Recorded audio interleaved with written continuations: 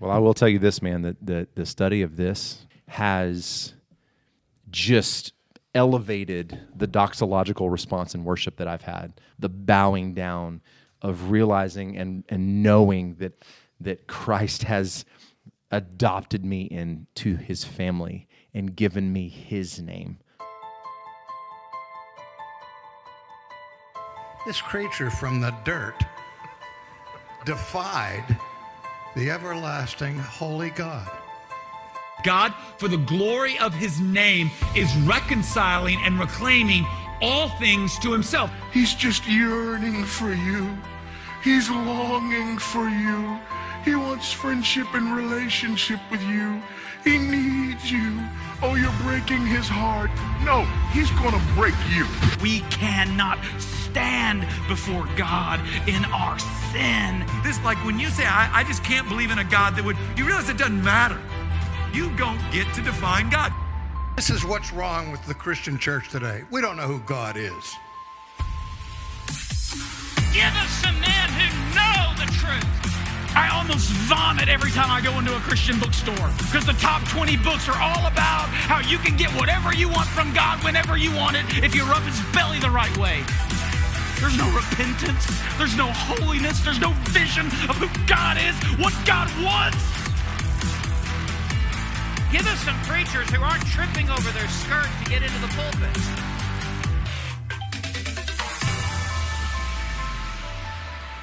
What's wrong with you people?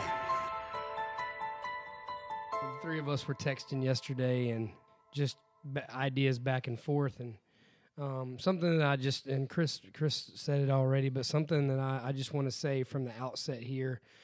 Normally we would start with doctrine and things, and then we would get to the practical theological aspect of what we're talking about. But I think this is a topic that is easy to get wrapped up in and not see the practical application of it.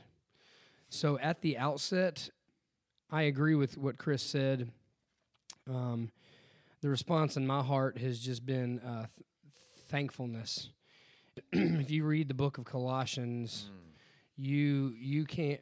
Thankfulness is a remedy in the Christian life for every sin. It crushes idols. It crushes our own sinful desires, and I think it's important for us to say that we all know if we could lose our salvation, we all would. That's right. Every day. John 10 kept jumping into my head over these last few days, that we are secure in the Father's hand, and those who are saved are secure in the Son's hand, and the Father and the Son are working together to ensure that the final salvation is brought about for all of his children. That's right. And being in Christ, reading this topic, studying this topic of the order of salvation, just reminded me that whatever that work that God begins in us, he will bring about into completion. 1 Thessalonians 5. That's and right. so Philippians. I'm just thankful. I'm thankful for that. And so I pray that if you're listening to this, that you will feel that same assurance and security because the salvation is the work of God from beginning to end, and that you will feel secure in the hands of our perfect triune God. And as we're diving in and talking about this, as we get into the Ordo Salutis, the order of salvation, and Nick, I love the way you just said that. It starts and ends with the Trinity. It is his work completely, and the assurance and the hope and the encouragement that brings us is huge. Now, you may, in your own personal study, as I'm sure we have, seen that different theologians have different orders as it relates to the middle. However, It all starts with the foreknowledge and predestination of the elect, and it ends with the glorification of those elect. So the middle portion is where some people will disagree. Some of them they'll disagree on, as we've talked about before, some open-handed theological issues. Some of them disagree on some closed-handed theological issues, i.e. Pelagians. And in my opinion, this is just me, I have not run this by AG or Nick, I completely believe that, and we all start out this way, but I completely wholeheartedly believe that if someone remains Arminian, it's very, very dangerous to, as far as a pastor or leader goes, it becomes very, very dangerous to the people in that flock. That's just my opinion based on what I've read as far as church history and in Scripture. But Arminianism was declared a heresy. That's right. By the church. And so, in the first century, there were no Arminians. That's right. There were no Arminians. I mean, the church spread through the preaching of Paul. Arminianism was not a thing. Right. And when it came up in church history, it was brought before a council, and the council deemed it to be a heresy. I just want to read verse 29, Romans 8:29. Says this, for those whom he, that's God, foreknew, he also predestined to be conformed to the image of his Son, in order that he might be the firstborn among many brothers. Verse 30, and those whom he predestined, God predestined, he, that's God, he also called, and those whom he called, he, that's still God, also justified, and those whom he justified, he, still God, also glorified. So that's what is non-negotiable in the Ordo Salutis. It begins with the predestination of God. Amen. And in there, in the middle is, at some point in time, there is an effectual or internal call of God for his elect.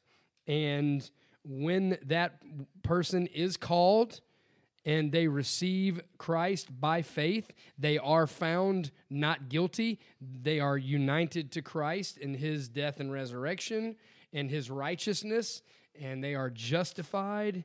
And once they are justified, that person will remain faithful by the grace of God to the end of the age. When they die or when Jesus returns, they will be glorified. And it is God and his grace throughout the whole thing that allows them from the start to beginning, start to the end, to remain and be in Christ. So and that's a consistent theme that you're going to see pop up. That's right. Once we get into every aspect of the order of salvation, you're going to see that it's an act of God. It's an act of God's grace. That's going to be consistently rearing its head. So definitely pay attention to that. Well, and Nick, you mentioned, so like I said, it starts with the foreknowledge and predestination and election, and for those who may be listening and you don't like those terms, well, they're in the Bible. So we don't. The plan was today is to not launch into too much as far as a whole episode on the doctrine of election, because I think we could probably spend multiple episodes. Not I think we definitely could spend multiple episodes talking about that. But it's there. But for the elect, for those predestined as Romans and Colossians and Ephesians and John and the New Testament, everywhere the Old Testament, in the Bible, Scripture says it starts with that effectual call. And that effectual call is both external and internal. So let's talk about that. Let's talk about what the external call is and how that contributes to the call. Really quickly, before we do that, I want to throw a term out there for us, and this takes it all the way back. I want to throw the term of Pactum Salutis out there, which is the doctrine that before the foundation of the world, the triune God within the Trinity decided to create a people, and that the Father would give a people to the Son. That's right. The Son would then come and take on flesh to purchase those people, and the Spirit would be the one who would apply the work of Christ to the individuals subjectively.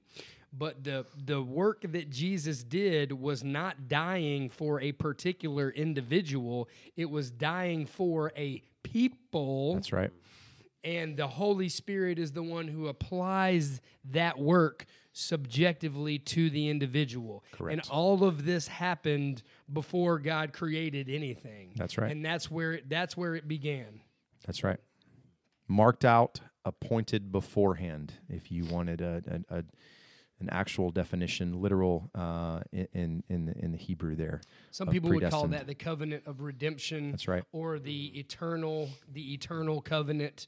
That it was a covenant within the Godhead to accomplish salvation. Yeah, and that's what Hodge in his systematic theology says too. He says that salvation is a covenant. It begins as a covenant. That's right. Yep. That's right.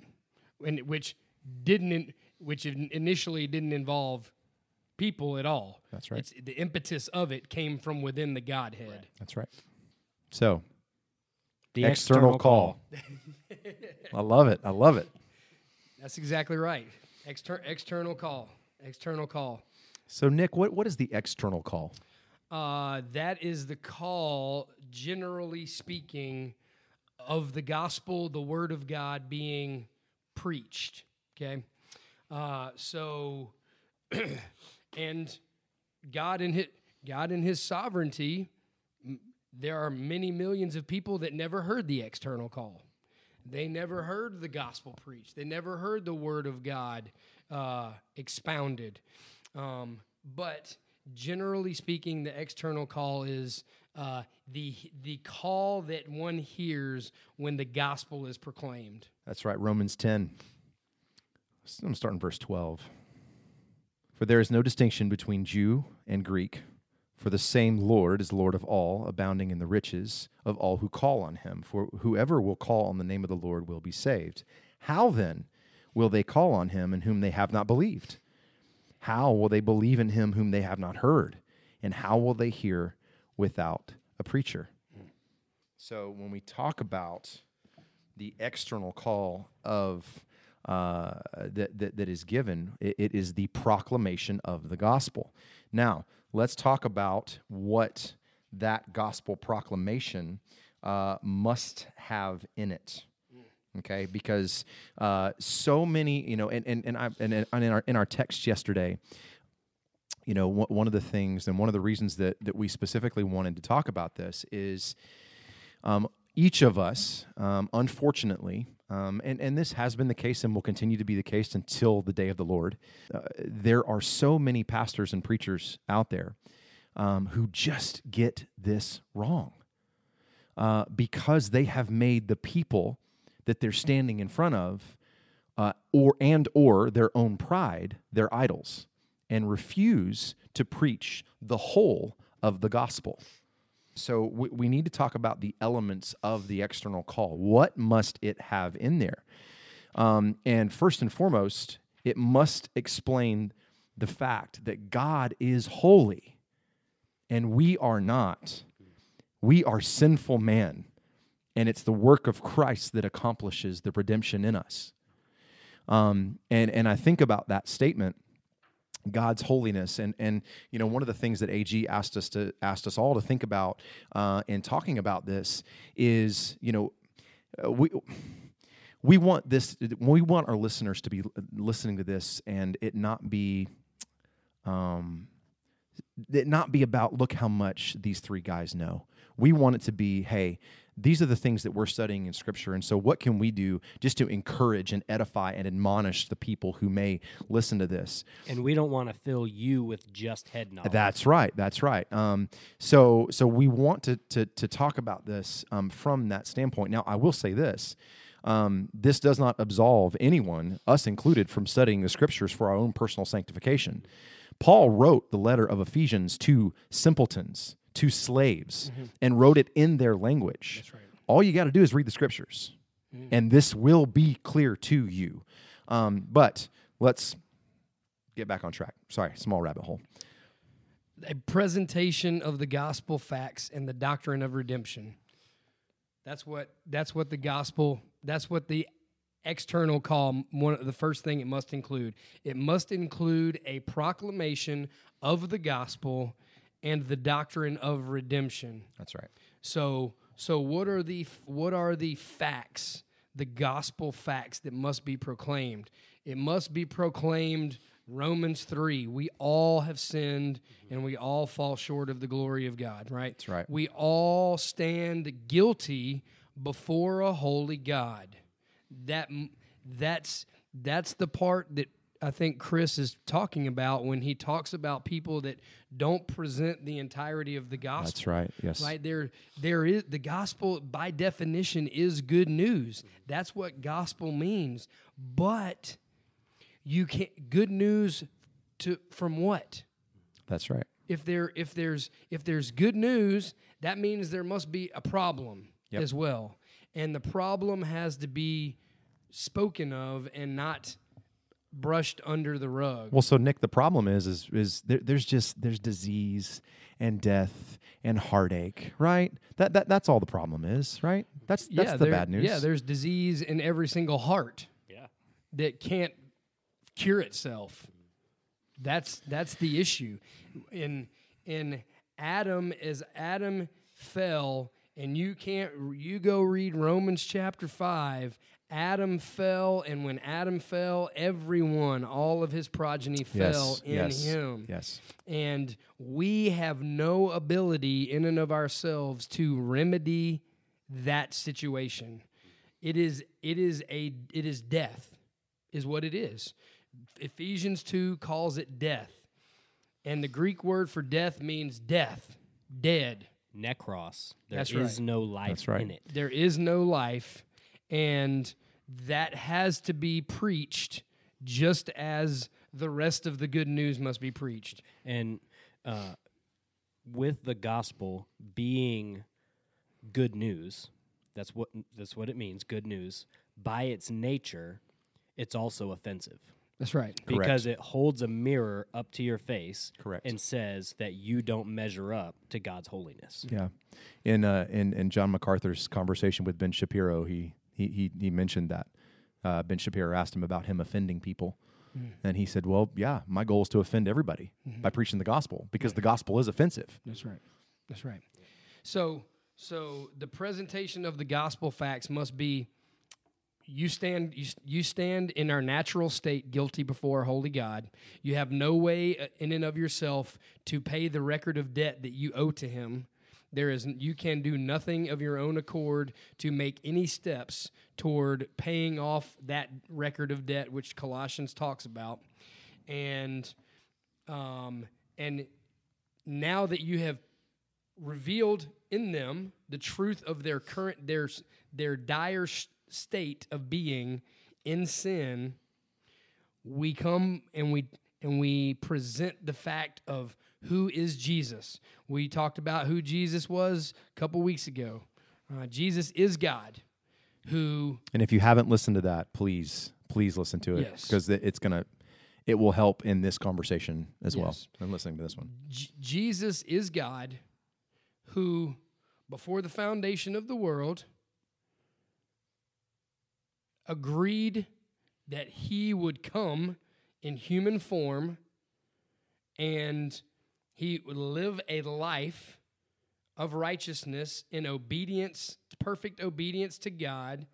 He would willingly lay down his life in the place of those whom the Father gave him, and he would overcome, because he is God, he would overcome sin and death and hell for those people, which we'll talk about union in Christ at some point. Yeah. Okay. For those who are united to him, some people would say eternally, Some people say the union happened late, whatever. Okay, we can get into that later. Okay, and he would resurrect from the dead, giving life to those people, overcoming those things and bringing new life to those people.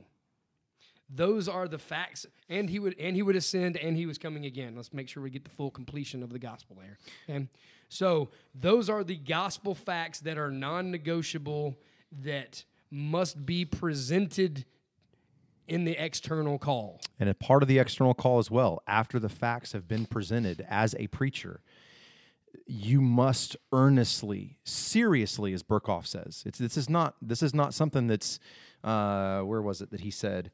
The external calling is a calling in good faith, a calling that is seriously meant. It's not an invitation coupled with the hope that it will not be accepted. The preacher must earnestly call the sinner to repent and believe. Repentance and faith. You have to, because that's the only solution for the damned spiritual condition that we're in. And when there is an invitation to receive Christ in repentance and faith, there must be an expectation that the Spirit is going to work and is already working. That those people that you're calling to repentance and faith, they can't do it on their own, which is where prayer has to come in. Anyone who is presenting the gospel to anyone, whether it's from a pulpit or whether it's on the side of a road somewhere, no matter where it is, we need to be constantly in prayer that the Spirit will be moving in the hearts of those people. Romans 9:16. So then it does not depend on the man who wills or the man who runs, but on God who has mercy. So it's not incumbent upon you to use fancy words or to try to, sneak a quick confession out of someone or get someone to just say a prayer. That's not what we're getting at here. It is a presentation of the gospel. Ephesians chapter 6, the armor of God, the word of God is a sword that the Holy Spirit wields, and the Holy Spirit is the only one that can carve a heart that is hard into a heart that is receptive to the gospel. Yeah, God takes His word. This is Chad Van Dixhorn from the Confessing the Faith commentary. He said, God takes His word, whether it is preached or read, and sends it straight to our hearts.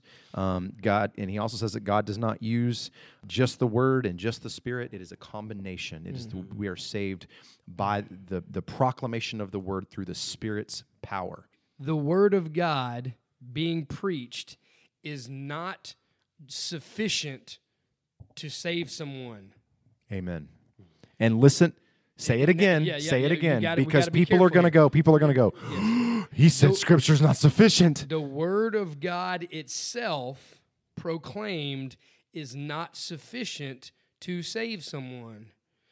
The Spirit must take the word and be active and take the word and implant it as truth in the heart of someone. And you can see that through the Gospels. Look at Christ. The Word became flesh. The example that I gave or that I read in one of the commentaries I was reading was the example of Lydia, right? Yeah. Right. The example of Lydia is Jesus opened her heart to receive it. Yep. Right.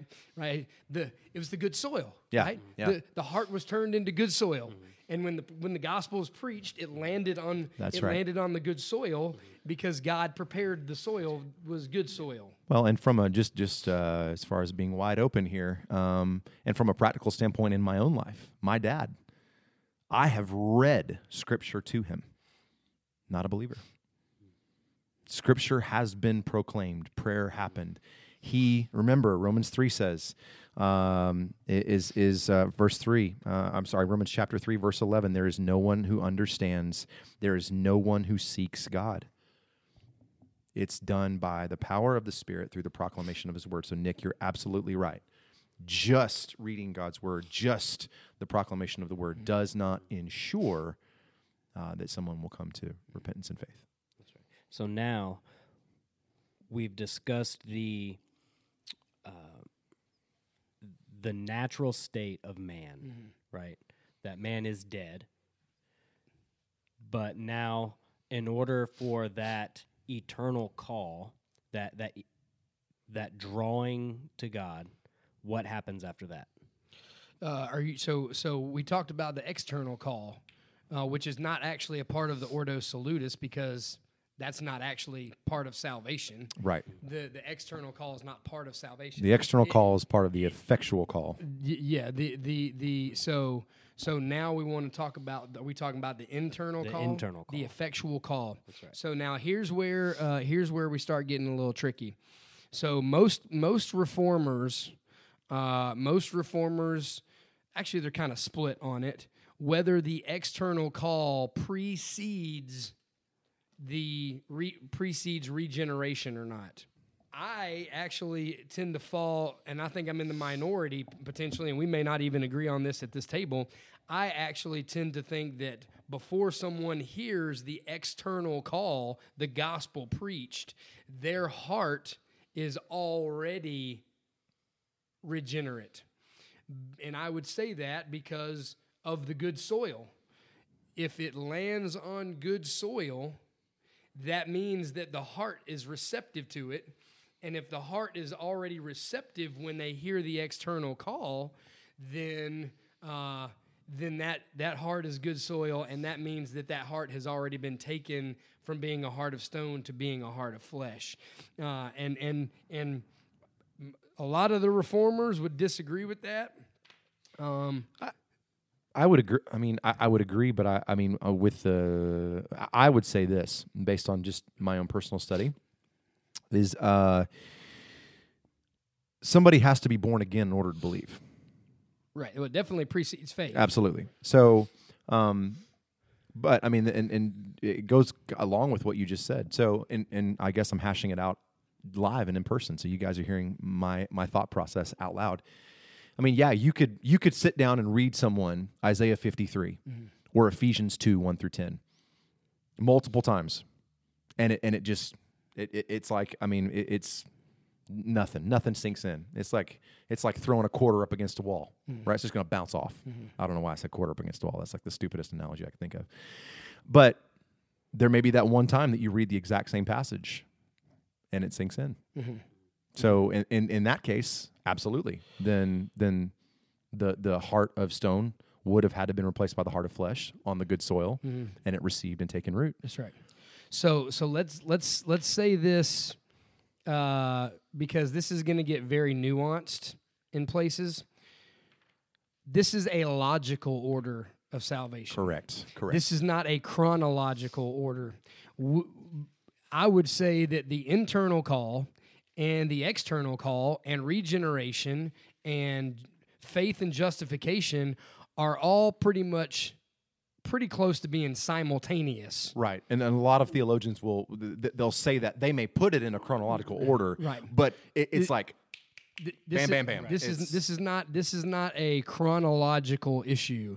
This is a logical order of salvation, a logical thinking through of what the Scripture teaches about how salvation takes place. Right. I think chronologically, the only thing we can say first and last is first and last. Yep. Right. Yep. The electing of God of a people. Right. For whom Jesus would die and for whom the Spirit would apply that death and burial and resurrection. And then glorification is going to happen at the end. Everything in between is very, very, it's pretty much simultaneous. So as we dig into these things, if you disagree with something we're saying, that's a close-handed issue. Whether or not you think regeneration precedes internal or external call or whatever, these are not things that we, that people are going to get stoned over. So, hopefully, no one gets stoned, effectual call. Sorry, another rabbit trail. So Ephesians 2. And you were dead in your trespasses and sins, in which you formerly walked according to the course of this world, according to the prince of the power of the air, the spirit that is now at work in the sons of disobedience. Among them who we too all formerly lived in the lusts of our flesh, indulging in the desires of the flesh and of the mind, and were by nature children of wrath, even as the rest. We've already talked about that. But God, being rich in mercy because of the great love with which he loved us, even when we were dead in our transgressions, here it is right here, made us alive together with Christ. There's the union in Christ again. By grace you have been saved. And he raised us up with him and seated us with him in the heavenly places in Christ Jesus. Yeah. So, effectual call and regeneration. What are those? Let's throw it out. What are those things? What does regeneration mean? When you think about man's will, so pre-fall, man was able to, as far as it relates to spiritual matters, choose between good and evil. Okay? Adam chose evil. Okay, sin entered the world. At that moment, we were still able to make natural decisions, what to eat, what to wear, what to say. But as far as it relates to anything as it pertains to our salvation or anything good spiritually, nothing. Absolutely no ability whatsoever. So the internal call, the regeneration, when that happens, that is when we have been given the ability through Christ to be able to, and given the faith to believe. That's when that happens. That's an aspect of the internal call. Now, I would say, going to regeneration. Regeneration is the change of a person's soul by the grace of God, an act of God. So, really, there's terms that are interchangeable. We can use conversion, new birth, new life. But what it really is it's bringing the person from spiritually dead to spiritual life. And then once they are brought to spiritual life, they will profess faith in Christ. Well, the Westminster Confession of Faith says it this way, chapter 10, paragraph 2. The effectual call is of God's free and special grace alone, not from anything at all foreseen in man, who is altogether passive therein, until being quickened and renewed by the Holy Spirit, he is thereby enabled to answer this call and to embrace the grace offered and conveyed in it. So man is passive in his regeneration. He cannot regenerate himself. That's right. I've never known a dead person to raise themselves to life. Me neither. Lazarus would have had a very hard time. Yep. There you go. Yeah, thank you. Jesus juke. There it was, right there. So then, fleshing out the order here a little bit. So regeneration must take place in order to answer the effectual call. Yes. So whether or not you think that the regeneration precedes hearing the gospel or not, that is one thing, but definitely the internal call is after you have been regenerated, because it always brings about the result. That's why most theologians call it an effectual call. That's right. Because it's always effective. It always brings about the effect that is desired in the one who is calling. That's right. Yeah, if man can be born again, he can only be born again of God, because you can no more born yourself again than you born yourself the first time. That's right. That's right. That's why look at what John said to Nicodemus in John 3. That's right. Or Jesus, I'm sorry, what Jesus said to Nicodemus in John 3. Yeah. You can't even see the kingdom of God, let alone come into it or choose it, unless you are born from the Spirit. That's right. Born of water and spirit. Yes. So just going back to that, what you talked about with Jesus talking to Nicodemus in John chapter 3, verse 3, where Jesus says, unless a man is born again, that word unless means that something must happen first. Right. It's a necessary condition that something must come before being born again. Yeah, it's a conditional statement. That's right. That's right.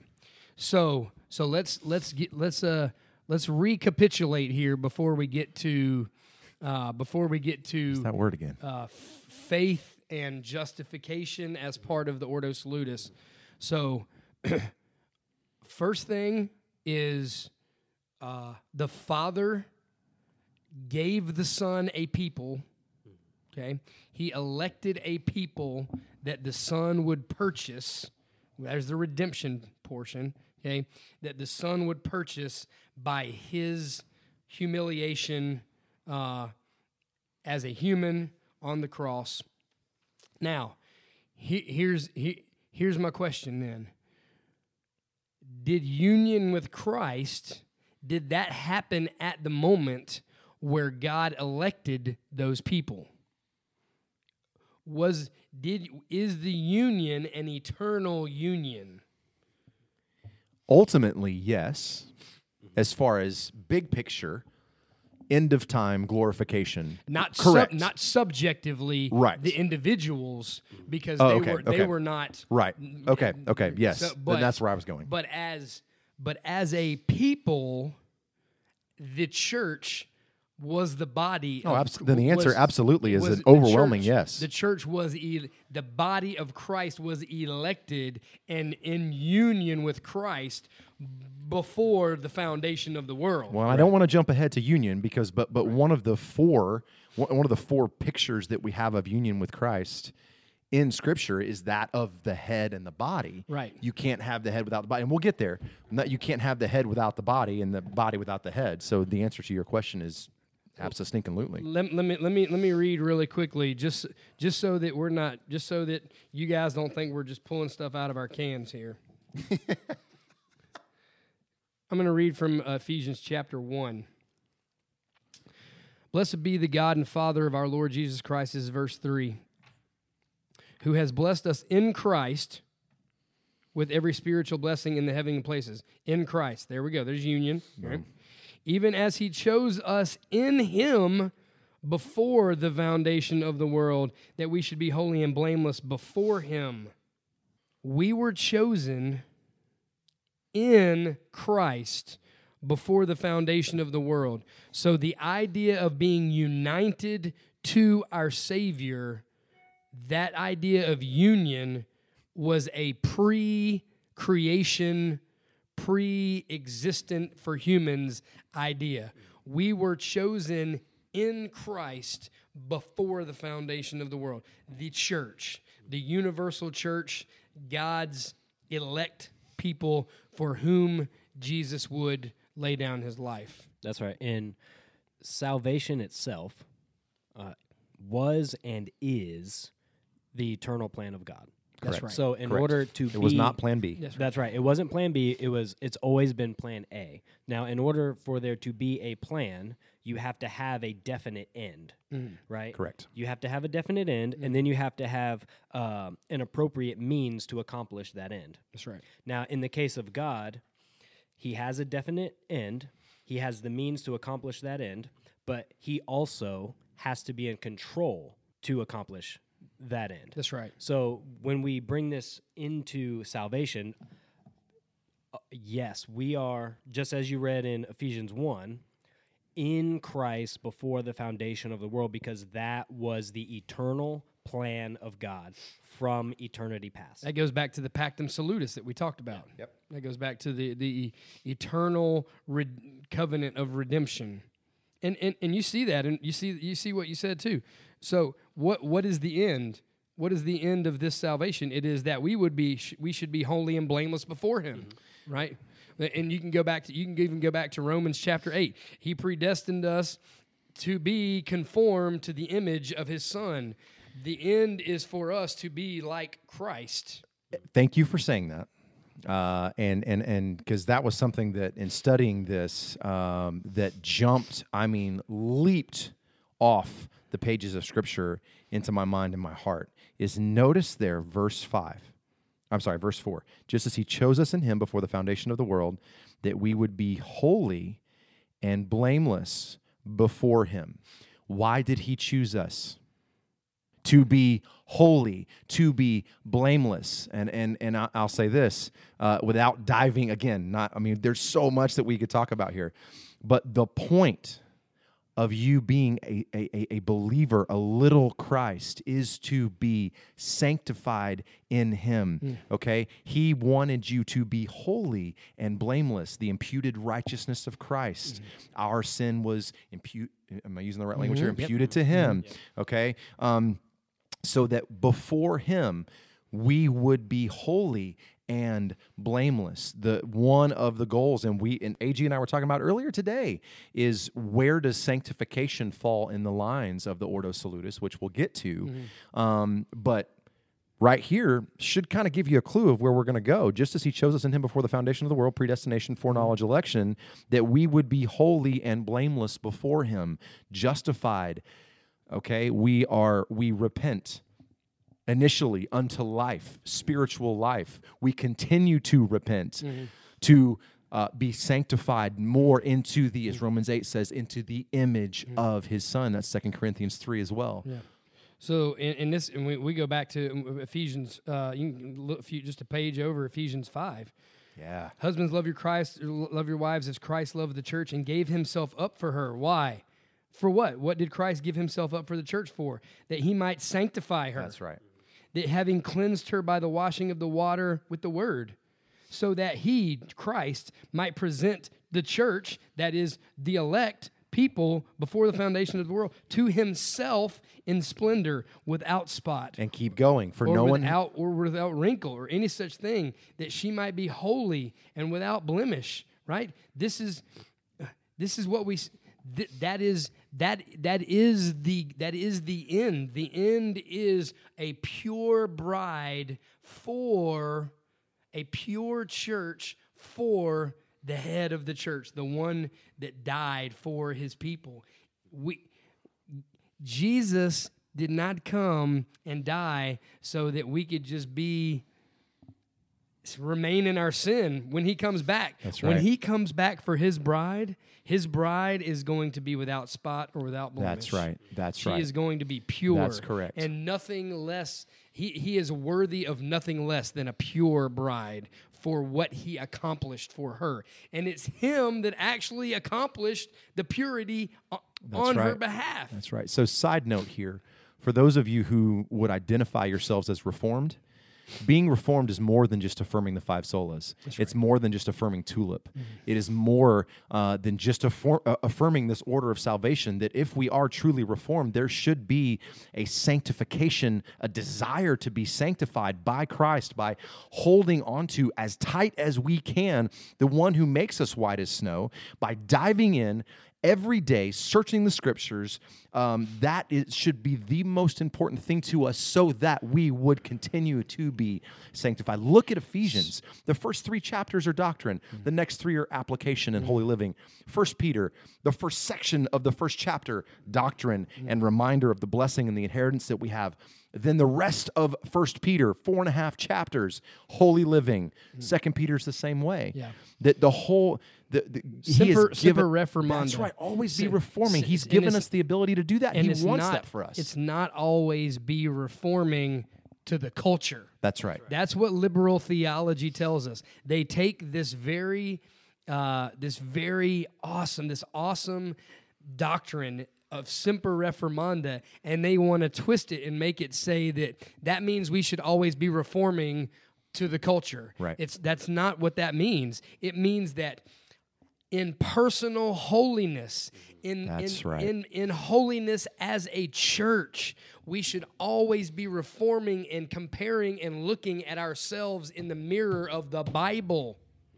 Right? The Bible is what's going to reveal our spots and blemishes. That's right. The Holy Spirit is the one who's going to empower us to put away those spots and blemishes, so that when Christ returns, he will see his pure bride and not, an antinomian. Yeah, that's right. Someone who, as the Corinthians did, thought they could live however they want. That's right. Live in sin. Oh, you know what? There's grace. There's grace. And no. There is grace, Absolutely. but it's not cheap grace. No. The You grace, don't crucify Christ over and over again. Yeah, the grace that we have is a expensive grace. That's right. It is not It's a free cheap gift, grace. but it costs That's a right. whole lot. That's right. So in a sense, the church was united to Christ when the Father elected the body of Christ.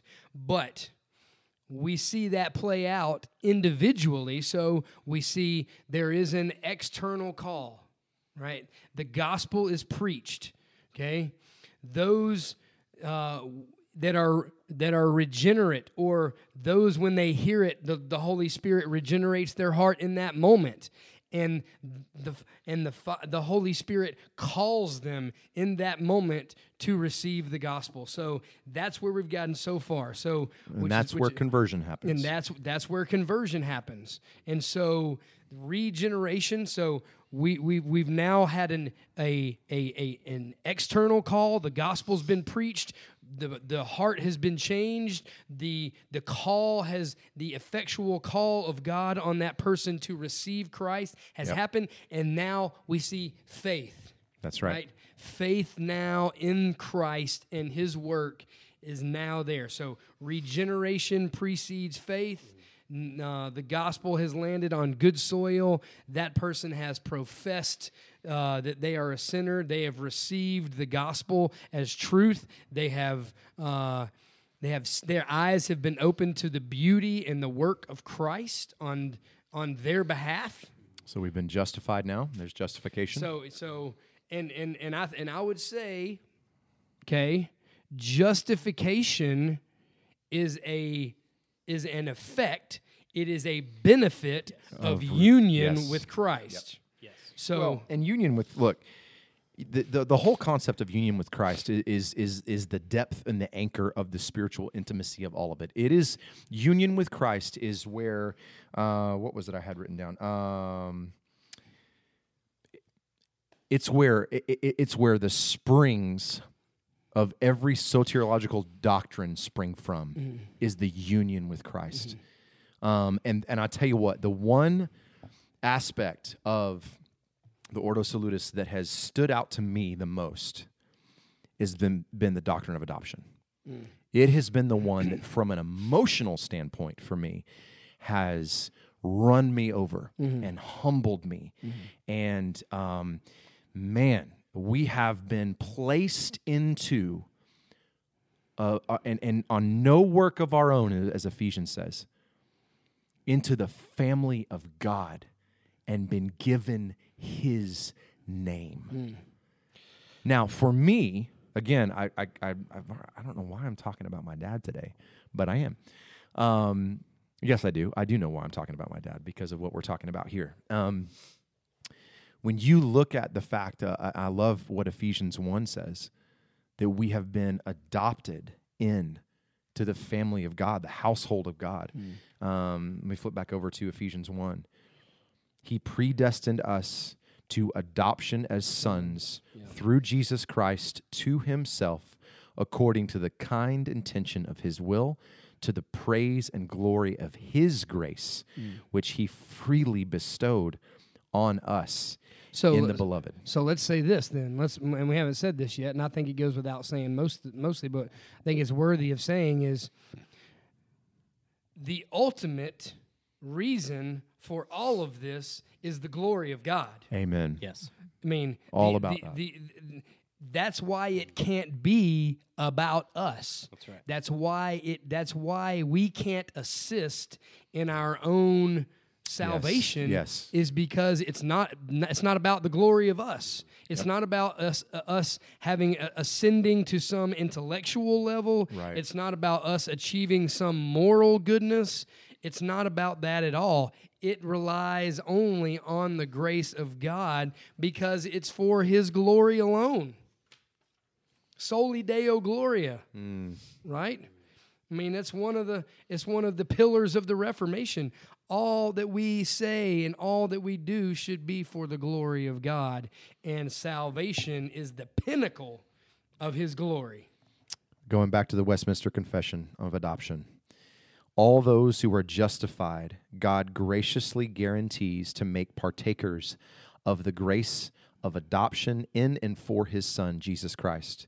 By this act, they are taken into the number of God's children and enjoy all the liberties and privileges of that relationship.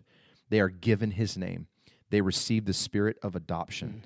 They have access to the throne of grace with boldness, and they are enabled to cry, Abba, Father. Like a father, God has compassion on, protects, provides for, and chastens them. Yet they will never be cast off because they are sealed to the day of redemption and will inherit the promises as heirs of everlasting salvation.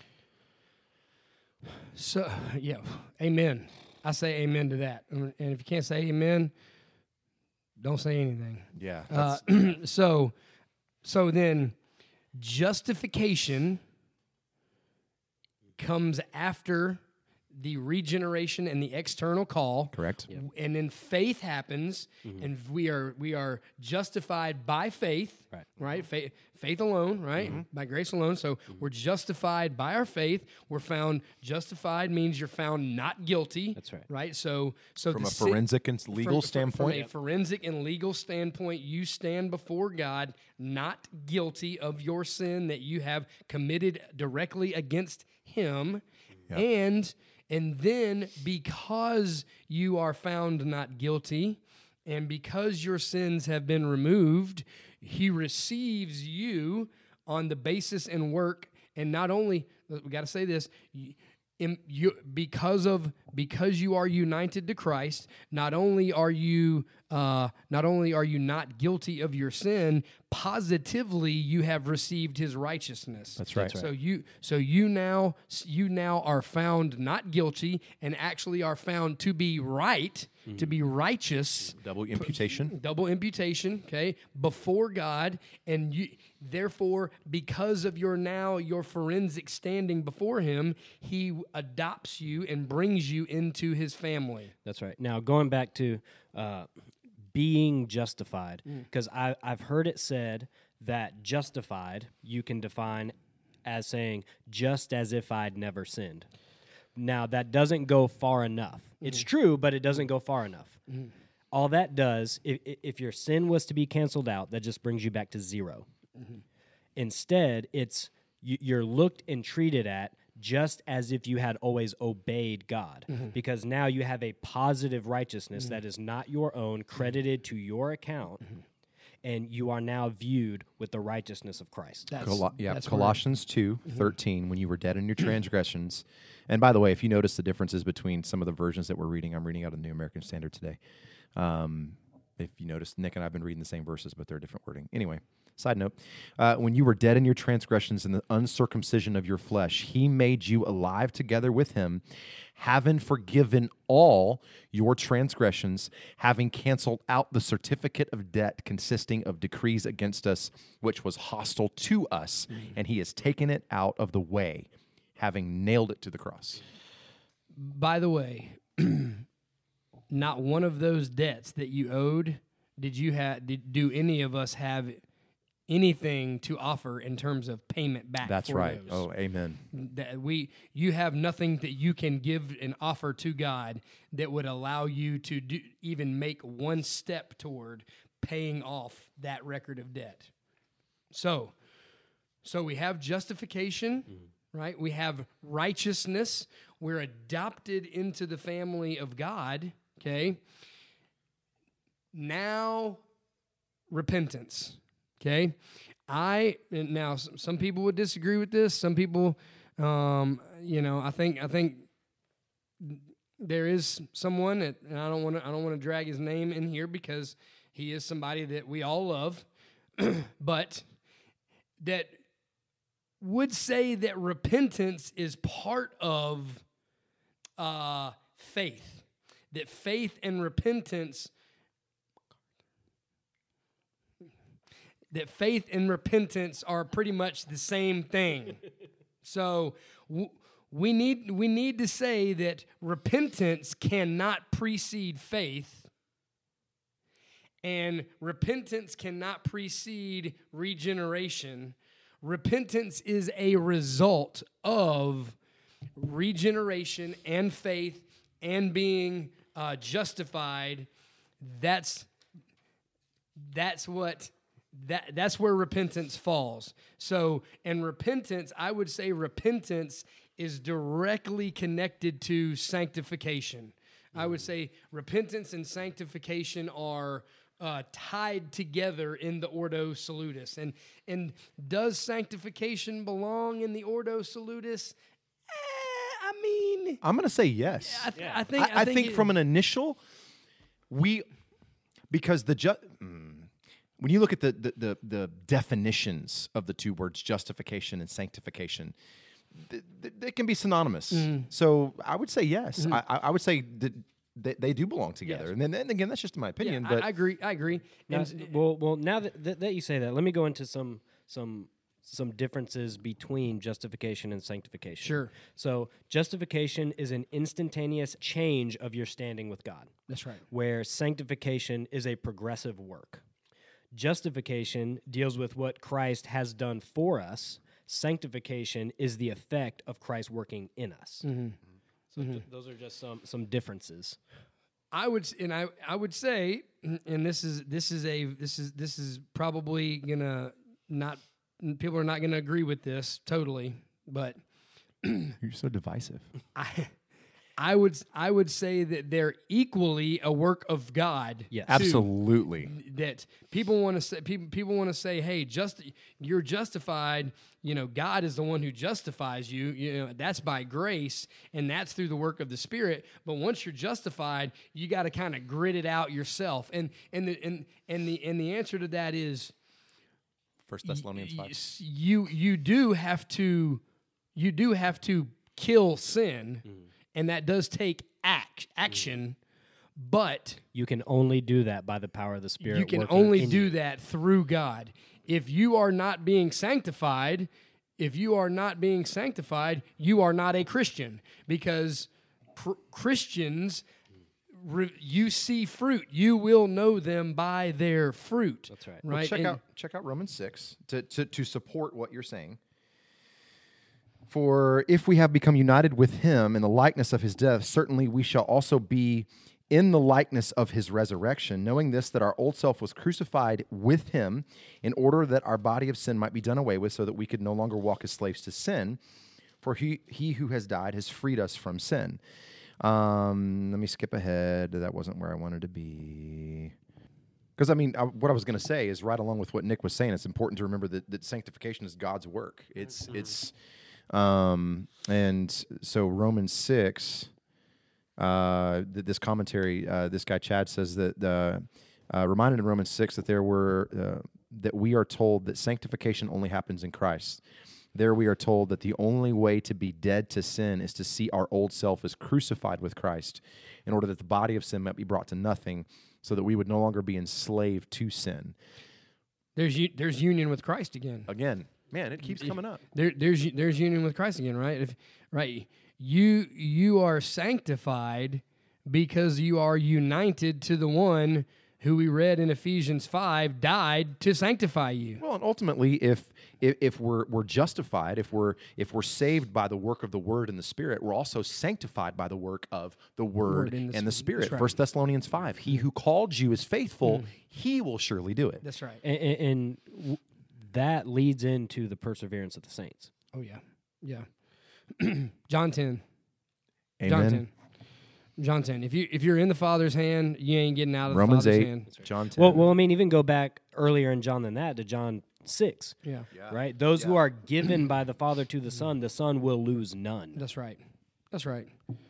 Yeah. I mean, I don't even know any Arminians that would disagree with the perseverance of the saints. I think now if you carry their theology to its rightful place, they would tell you that you can step out of the hand of God.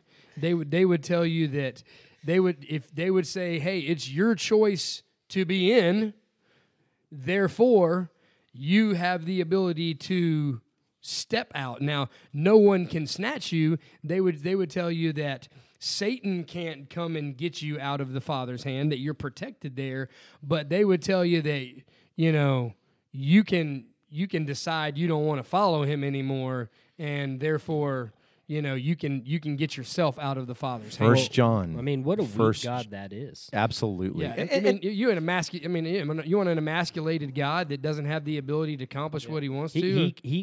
He can't overcome my own will in order to keep me as his own. Well, if you believe Stephen Furtick, then yeah.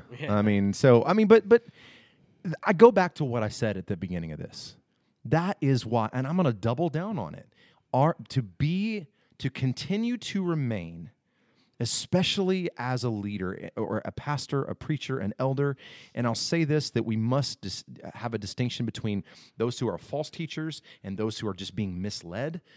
Is misled even a word? But to remain an Arminian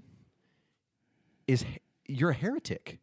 It's heresy. You are a danger to those. You are leading people astray. I mean, it's going back to what you were just saying a second ago. 1 John, they went out of us because they were not of us. If you can step away or walk away, you weren't a believer in the first place. Yeah, and it ultimately it comes down to, and people, you hear people all the time quoting these statistics of when kids go off to college, 85% of people, step away from the faith, and the truth of the matter is they probably step away from the faith because they were never really taught the true gospel. That's right. They were never they were never really preached the full counsel of God, and they were never really discipled. And we live in an age where it's a decisionistic regeneration, where you just got to make this decision and pray this prayer. And what is that founded on? It's not founded on anything. It's founded on works, your works. Yeah. And that's the problem, man. And I think I mentioned this. You can't measure up. You can, when you make it about works, you're if never you're going to measure up. Well, and I mentioned this before. I mean, there was a pastor I was listening to who, at the end of his sermon, and the reason I say it like that is because it was more like a pep talk than a sermon. Another conversation for a different time. Not trying to be pastors just preach the word. Preach it. Okay? Preach it. Stop trying to do this persuasion bullcrap. Yeah, and his whole invitation, quote unquote, at the end was, maybe today you need to pray to receive Christ so that he can come in and regenerate you. And I'm like, no.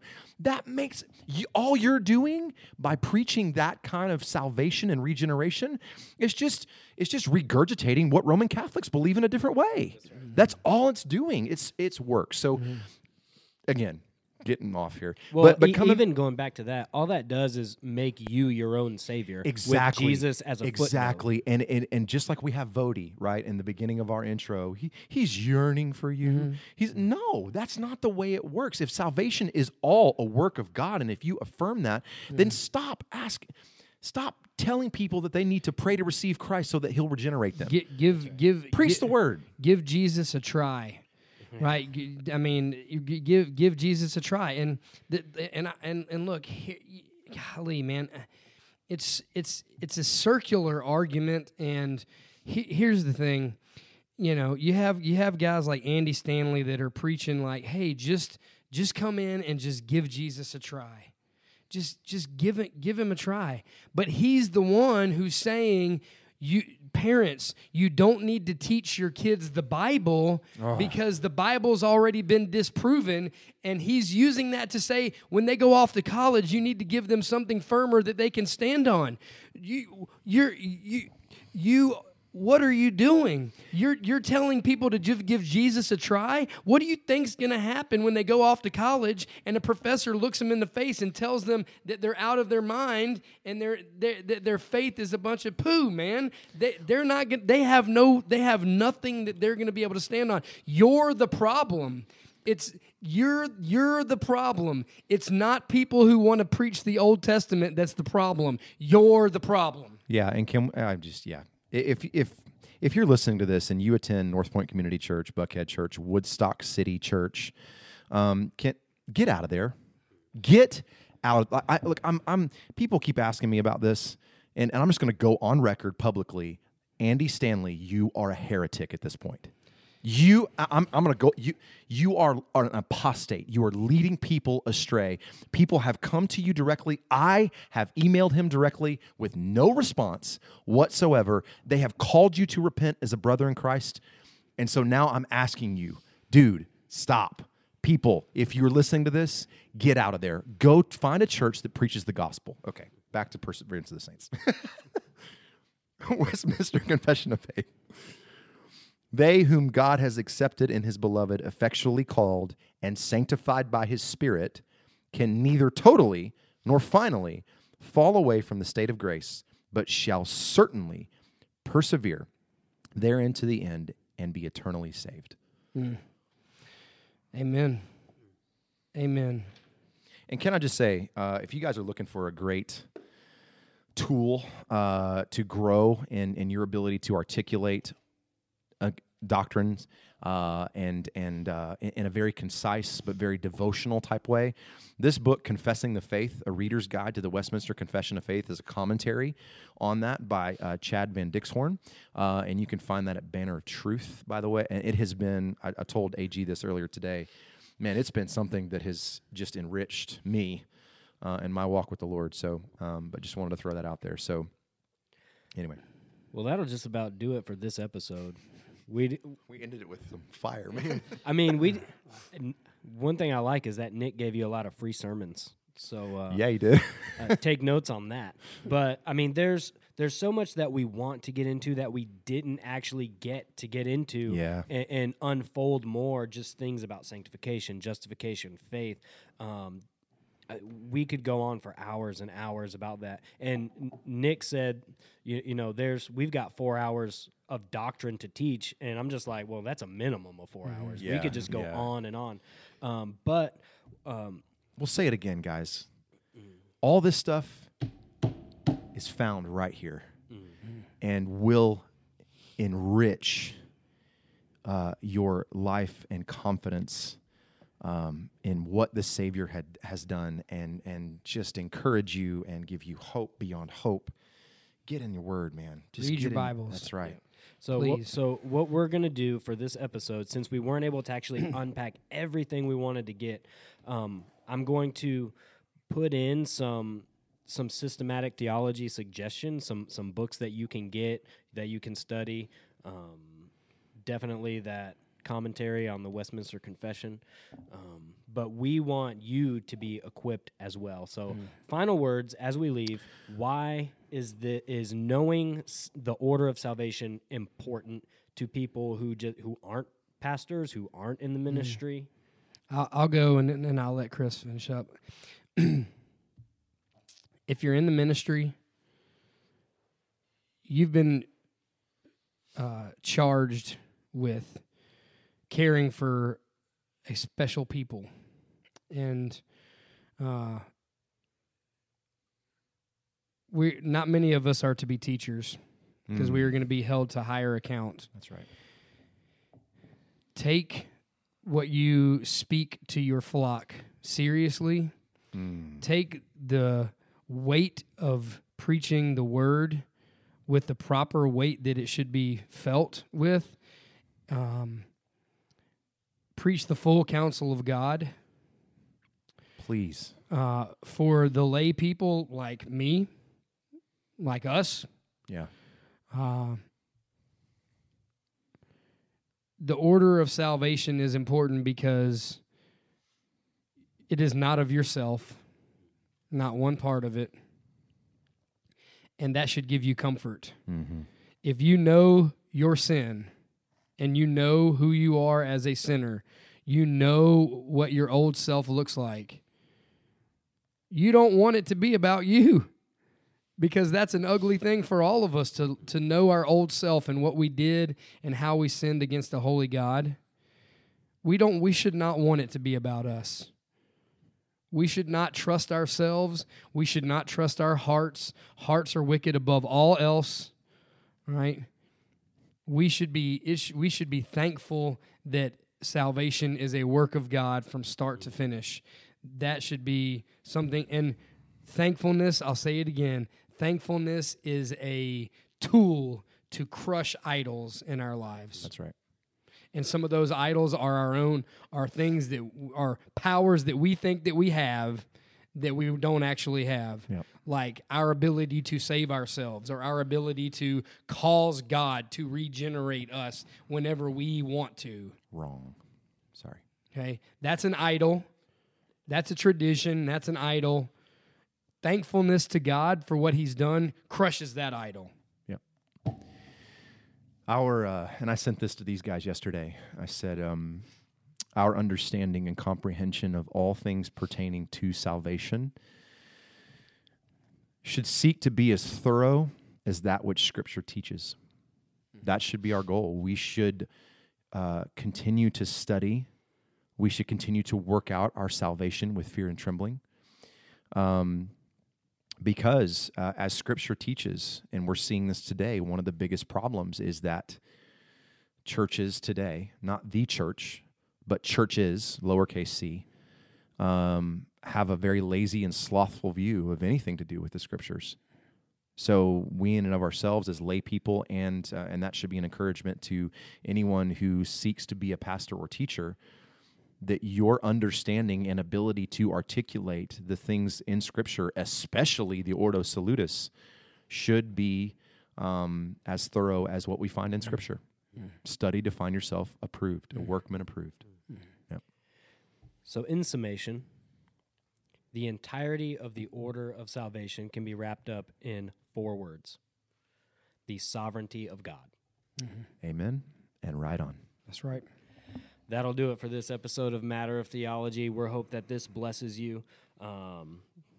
We can't thank you enough for tuning in, listening, and sharing, those of you that share this episode. Go in God's grace. Be blessed.